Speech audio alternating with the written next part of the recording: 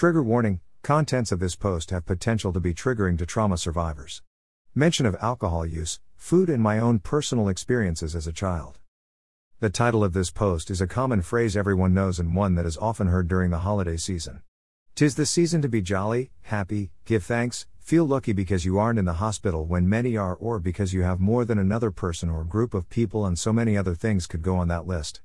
You know them all and probably have heard them all, not only during the holidays but at any time. Many holidays are also surrounded by the idea of sharing a meal with those we love and care about, meaning family. Many family homes are not safe and involve people who have caused harm and pain. The food, though a very needed thing for survival, is often the enemy or the comforter for someone dealing with eating disorders.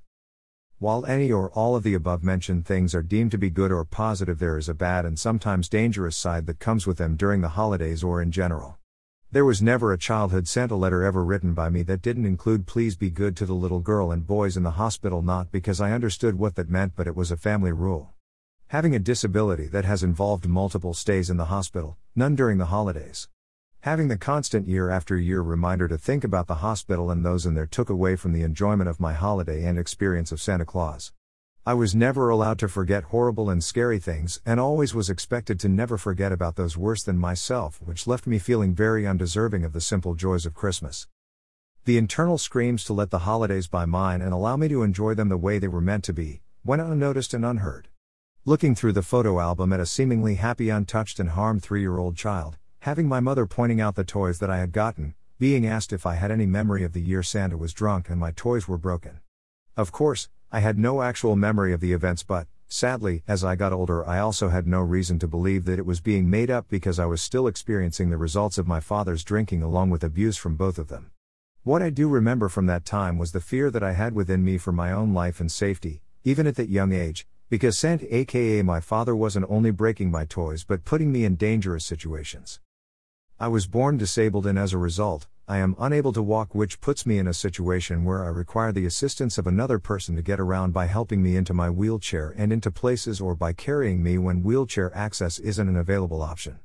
The one you depend on for this being under the influence of alcohol and is choosing to also drive puts a person in danger that is not only scary but life-threatening without escape because of the disability.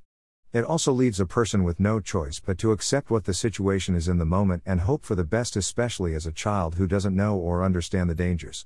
I learned them much later as I got older. I know, forgive and forget and quit dwelling on the negative, put on a happy face and show up in the world like everything is okay. It doesn't do any good to forgive and forget, because that which is forgiven requires the actions of the other person to change. Sometimes they can't because they can't see the danger or the harm in what they are doing. Speaking about unspeakable acts done to us is an act of trying to process the experience, not dwell on the past. Putting on a happy face when we are overwhelmed with many emotions and sensory stimulus around us, and the pressure to act a certain way to belong and be part of a group, increases the pain we are under and does nothing to reduce or relieve it, which in turn causes a negative experience, and the cycle starts all over again. Things aren't always how they seem on the surface. Survivors need to feel safe, supported and understood for what they have experienced before they can begin to take part in any holiday traditions or handle expectations placed on them during the holiday season and at any time. Illness, whether or not they are physical or mental, do not for any reason just automatically shut off, but how other people handle those things around us can without a doubt shut us down. Before this can become a season to be happy or joyful, filled with positivity, 'tis the season to be and let be. It's about traditions, not conditions. People deserve joy and experience it in many ways, not only the way someone approves of or accepts as the right way of doing something.